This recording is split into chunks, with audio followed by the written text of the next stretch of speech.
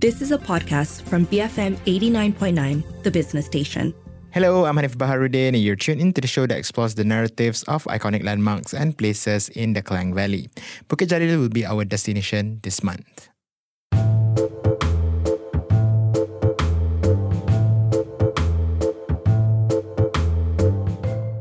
Mention Bukit Jalil, and the first thing a lot of people will think about is our Bukit Jalil National Stadium. The stadium and its surroundings, which are made up of a lot of other sporting complexes, have become iconic in creating the image of Bukit Jalil as a sporting hub of sorts for Klang Valley and Kuala Lumpur. In fact, even our resident heritage conservation expert Elizabeth Cardosa can't shake that image off when we decide to talk about Bukit Jalil. When I think of Bukit Jalil, I think of the Commonwealth Games. I think of the National Sports Centre. And then I think of Stadium Merdeka, and it's a really weird connection, not because they're both stadium, but because of why Stadium Merdeka and the area around Stadium Merdeka. You know, now we look at Stadium Merdeka, Stadium Negara, the Chingu Stadium, and then we and even all of that's being eclipsed by Merdeka 118. You know, it will be the tallest building in Malaysia for ever so long, you know, when it, I think they're going to launch it next year. I think it's 2024 was the projected date for the tower, the main tower. And then, so you kind of like try and, it's a weird connection with KL, because why is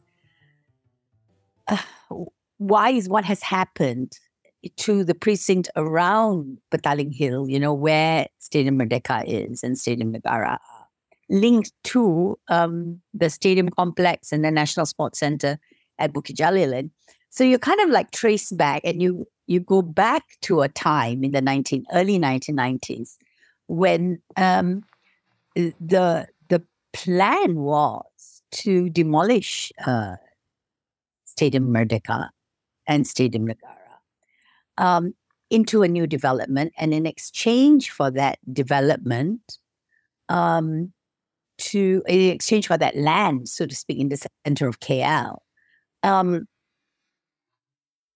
you would have this new sports center that was going to be built for the Commonwealth Games, which Malaysia had won the bid for to host the Commonwealth Games in the 1998 Commonwealth Games. And so it's like, you know, in the early 1990s, way before you were born, okay? You're looking at a situation where you have the Petronas Twin Towers coming up. You know, Malaysia is in this real, you know, the Asian tiger phase, you know. Mahathir is there, you know, dominating a certain highlight. I mean, you know, bringing Malaysia very much into the forefront in terms of economy, in terms of world power, in terms of, you know, working with certain countries. So it was kind of like positioning itself and KL on the world stage. And so you have the Twin Towers opening in 1996. The Bukit Jalil Stadium Complex opening in 1998 in time to host the Commonwealth Games at the Bukit Jalil area, which would have been an estate before that, you know? I mean, if you think about Bukit Jalil and even Putrajaya, you think of rubber, you think of oil palm. You don't think of sports stadiums and international developments and high-powered government. At that time, I'm talking about, you know, in the 1980s, even up to the 1990s, you know, early mid 1990s. And so the connection of that stadium complex related back to and links back with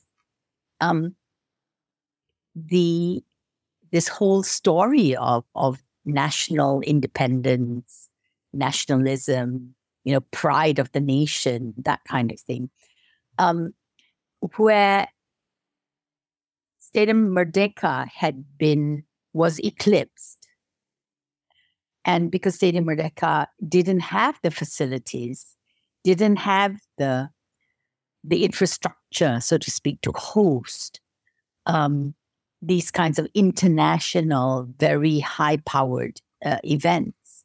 And so the land around the stadium, the two stadiums were sold in exchange for the development of the Bukit Jalil.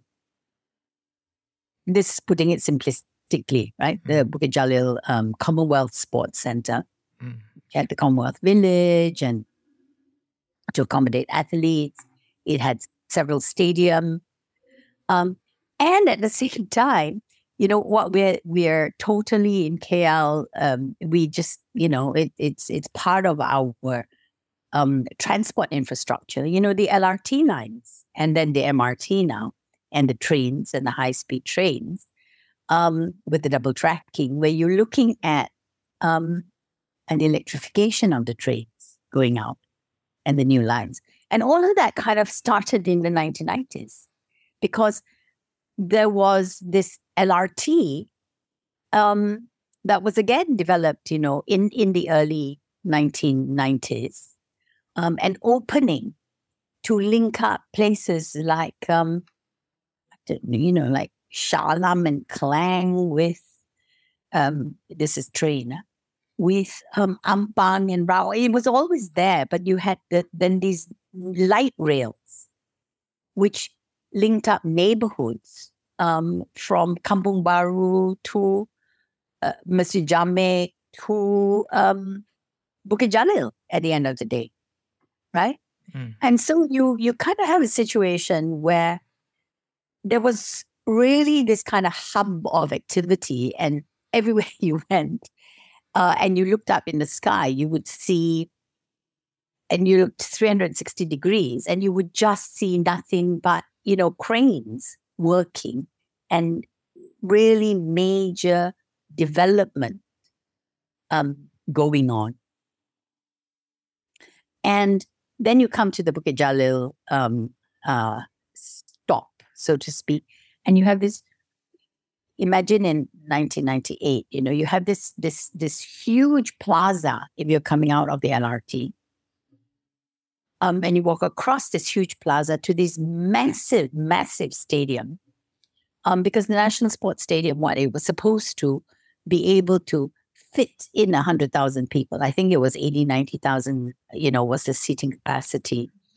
And this is, whereas something like Stadium Merdeka, even with the new, with the upper stands, upper tiers that were built, was really only a 40-odd thousand capacity. The original stadium was a 20-odd thousand capacity.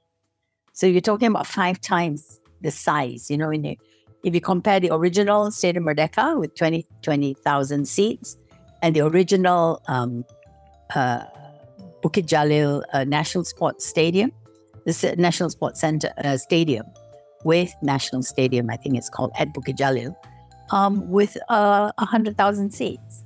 So you, in a period of 40, 50 years?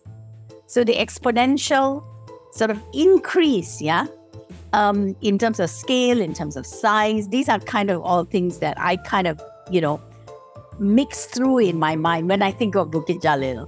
It's kind of a funny connection, but that's kind of where I come at it from, I think. That was our resident heritage conservation expert, Elizabeth Cardosa, talking about Bukit Jalil. We're going for a short break. Stay tuned. I'm Hanif Baharuddin, and you're listening to I Love KL on BFM 89.9.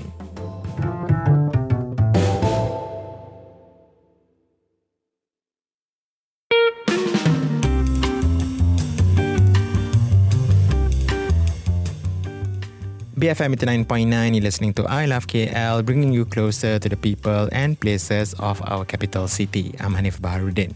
Joining me on the show today is Elizabeth Cardosa, and we're talking about Bukit Jalil. As I mentioned previously, it's difficult to shake off the image of Bukit Jalil as a sporting hub, especially when I grew up during the fervor of the Commonwealth Games in 1998. It was an iconic moment then, and one that Elizabeth remembers fondly as well, especially when it comes to its association with Bukit Jalil. But what was there before the stadium and the other sporting areas were built? What was the area known for? was just not, you don't even think about Bukit Jalil as because it was not, it wasn't, how do I say, it was not something that you could say, oh, this is a township or this is even a kampung, It's not, so it wasn't a settlement in that sense. And now look at it, and the thing is that Bukit Jalil is part of Kuala Lumpur, right? Except that it sits right on this southern edge, which connects on to Selangor. And again, I don't know how you fit it, but it's like because of the Kesas Highway that passes through or by it, and you access it from the Kesas Highway, I feel it's a bit, its boundaries are a little bit more not transparent, but a bit more fluid. Selangor, or is it KL? So, when you look it up, you know that it is in the Seputeh parliamentary constituency. But you think about Seputeh as, okay, off of Old Klang Road. You think, you know what I mean? You think of it within the KL area, and yet it is in that constituency, which means that it is really very much part of the center.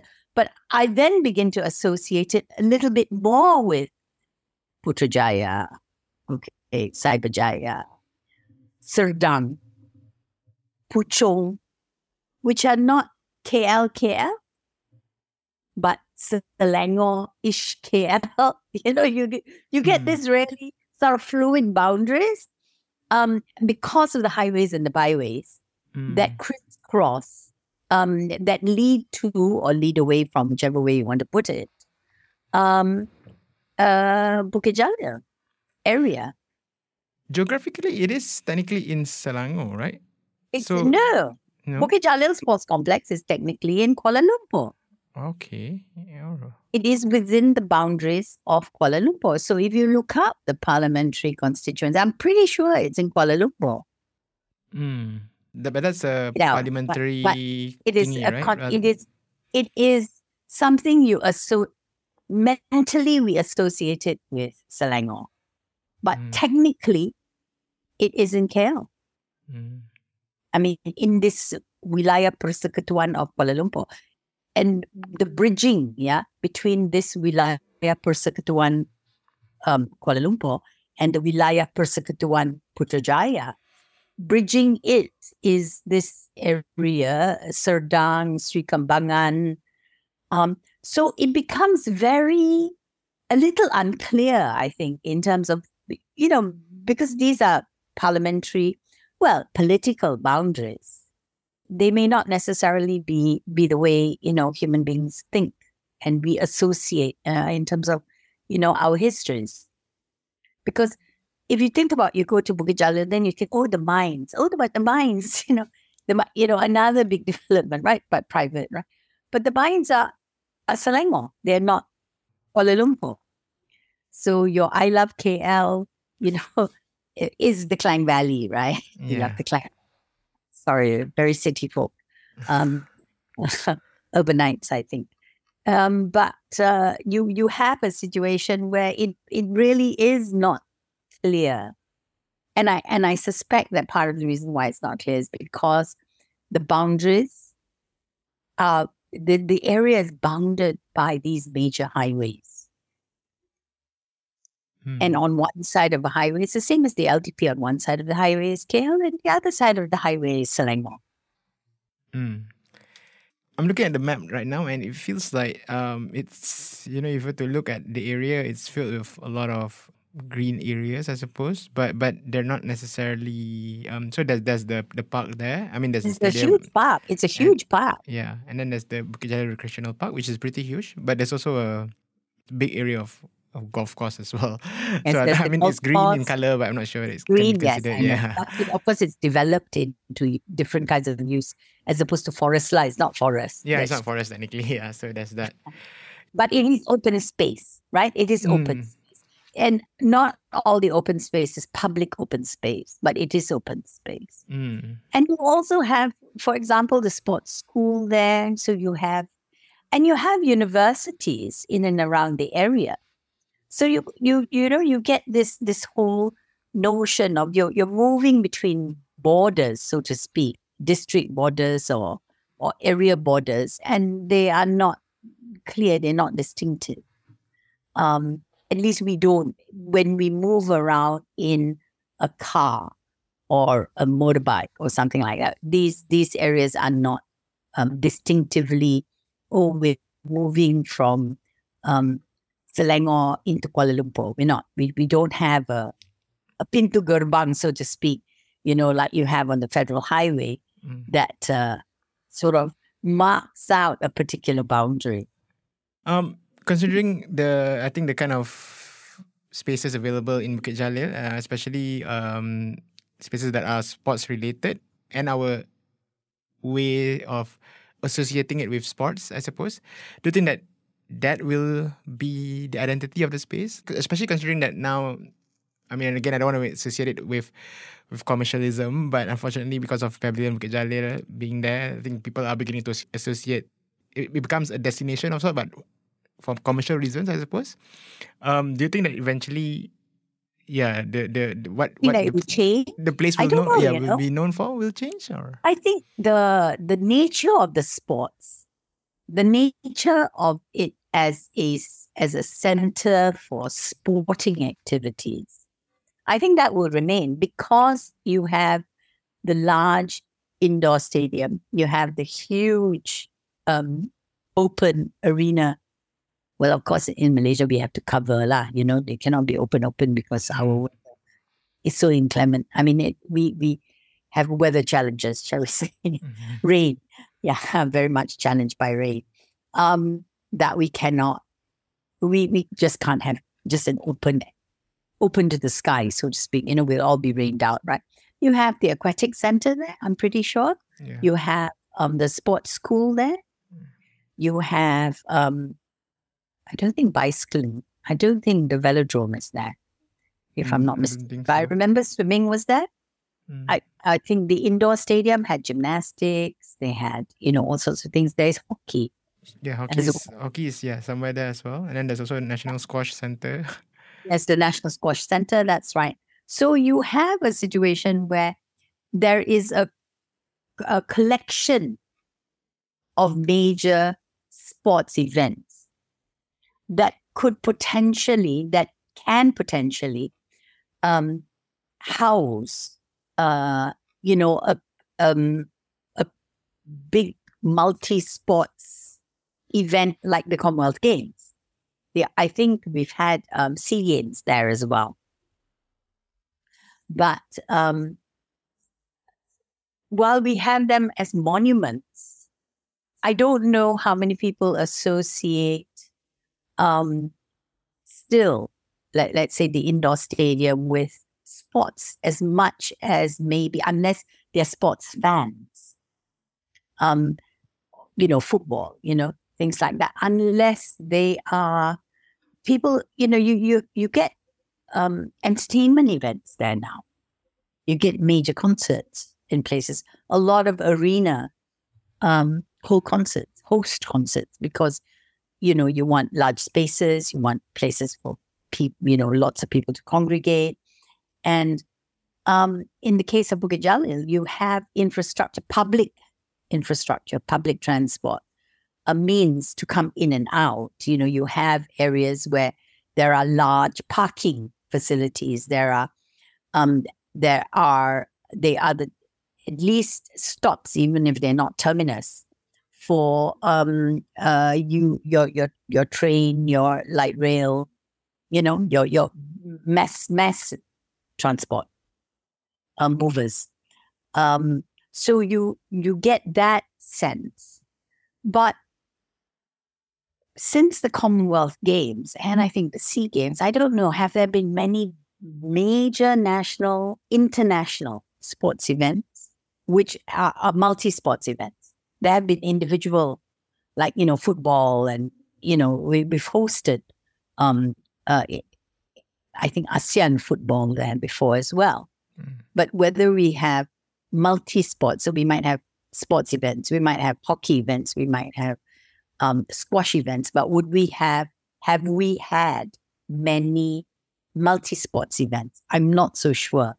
Not really not really in the past few years.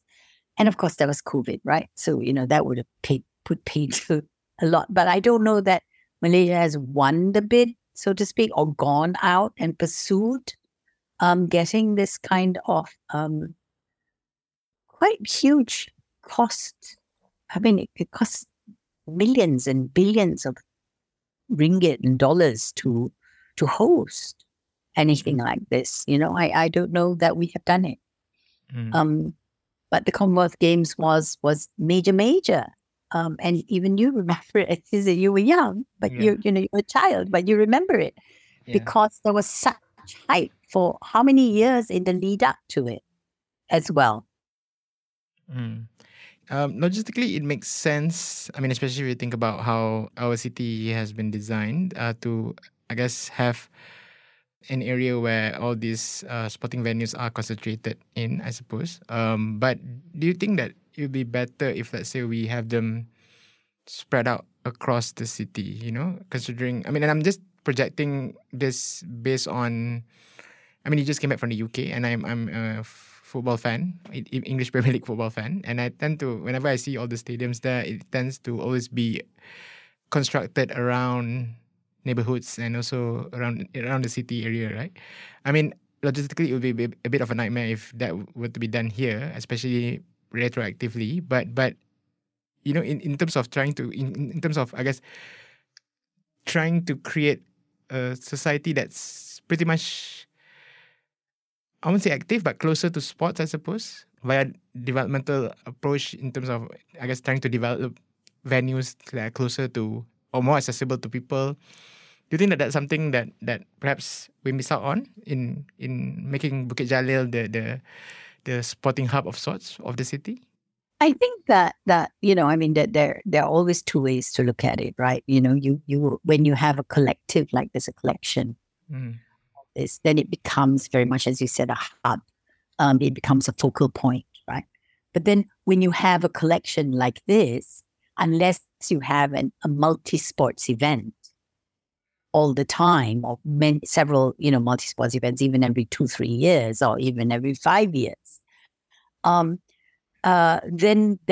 it makes economic sense to maybe have that, because you have to maintain. Can you imagine maintaining the infrastructure around it, the public landscape around it? I think the national sports, the national stadium, had a facelift for millions. I don't know how much it cost, but it was about 20, not quite 20 years before it had a major facelift, because in 1996, in 1998, when you approached the stadium, you could see all this, the staircases leading up, to the upper tiers, because all of that was on the outside. So you entered the gates, and then you went up through these staircases that led up into the upper tiers. Now, all of that has been clad over. So it has a new skin. I think the Putra, I don't know what it's called now, but the indoor stadium also has a new skin. So this kind of upgrading, so to speak, or refurbishment, whether you want to call it upgrading or whatever, I'm sure they had to upgrade facilities and the electrics and all of that kind of thing, because you're talking about wear and tear and age, right? All of that happened within the first 20 years of its life.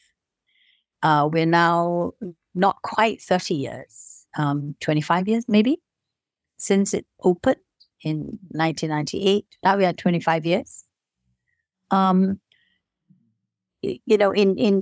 20 years' time or 15 years' time, you're going to have another. I expect that there will be another upgrade, whatever means or however that will take.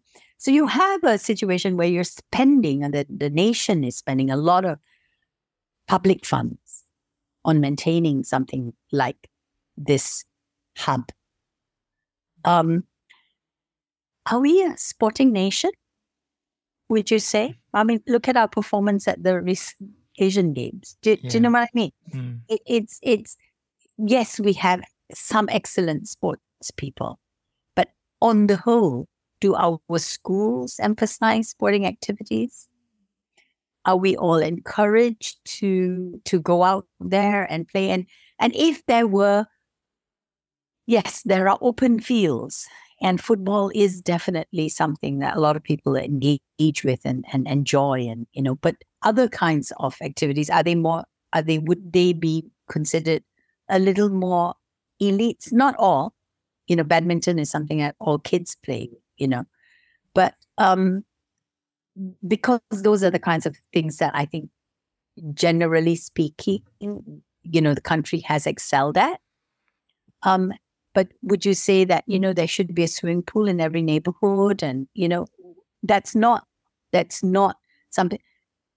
I agree with you that is something that could be encouraged. And if there were more local and localized sports centers, not private gyms, Yeah.